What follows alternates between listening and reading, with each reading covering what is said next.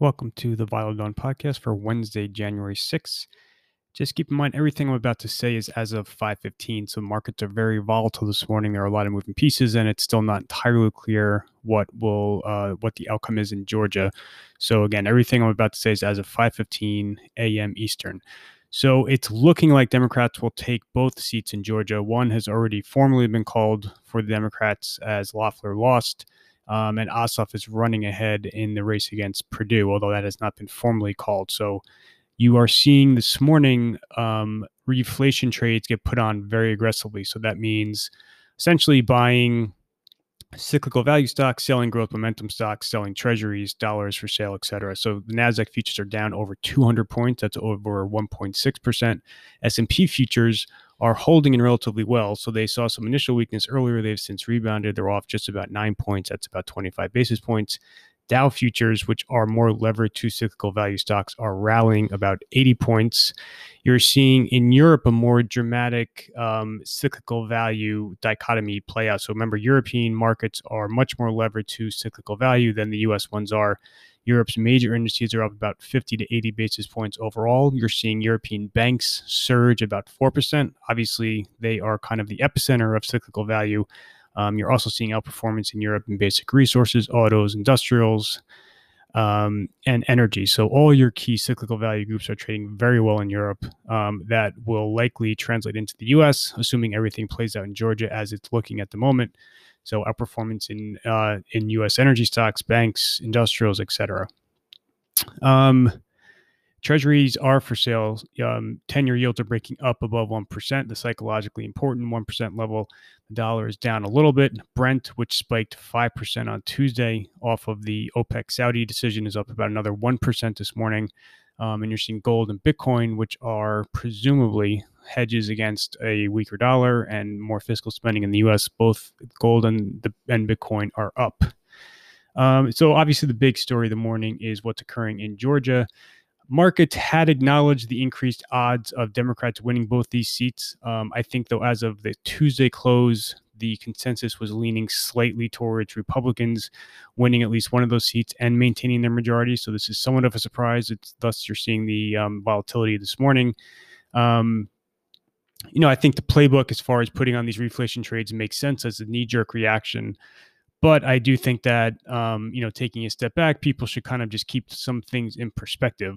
I personally don't think you're going to see a major difference between a Democratic-controlled 50-50 Senate where Harris is the tie-break vote and one where the GOP had a 1 to 2 seat majority. I think both of those are still obviously very, very, very tight majorities either way. And especially when you look at the House where the Democrats' majority is very thin. I don't think that you're going to see Democrats be able to, push through Congress any real controversial pieces of legislation.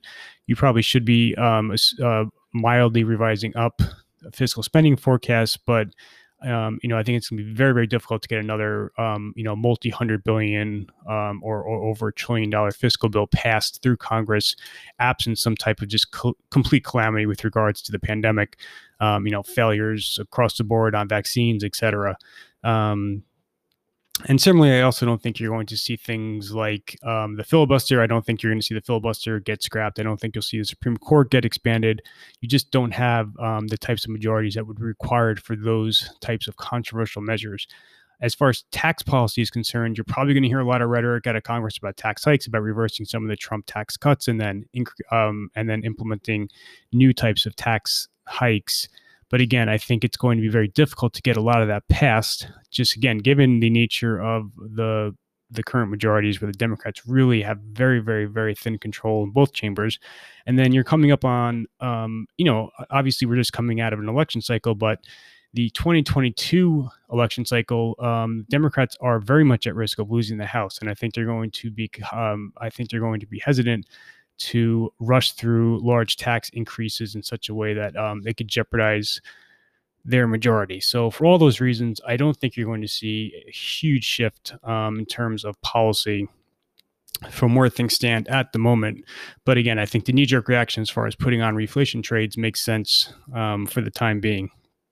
I had been talking about, and I continue to think, The big macro theme of 2021 will be the interplay between yields and multiples. I thought yields had upward pressure even before the events in Georgia. Even if Republicans were to keep control of the Senate, I think yields were going to be pressured higher throughout the course of 2021, just given as the battle against the pandemic was won.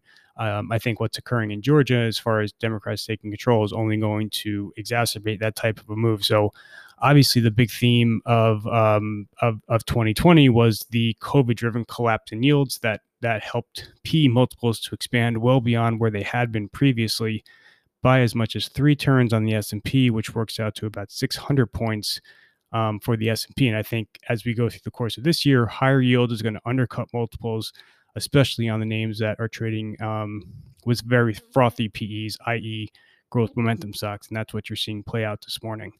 So those are all the big themes and trends. As far other than Georgia, nothing really all that material to talk about, especially as far as macro news is concerned.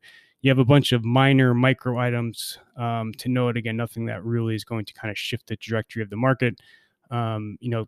Take a look at the Vital Dawn this morning. There's a lot more information, but again, Georgia, politics, rates, and multiples, those are really dominant themes at the moment. Looking at the calendar for Wednesday, obviously we'll have to see what officially happens in Georgia. Again, the Ossoff-Purdue race is still outstanding. You have the ADP jobs report at 8:15. That will give some insight into labor markets for the month of December ahead of Friday's official government report. The Biden certification process in Congress is today. It's going to create some fireworks. It'll create some interesting headlines, but it's really a non-event. This is a rather perfunctory process, and there is no doubt that Biden will be sworn in as president on the 20th. You have the Fed minutes this afternoon at 2:00, and then you have a couple pretty small earnings reports. So that is everything for today. Thank you for listening.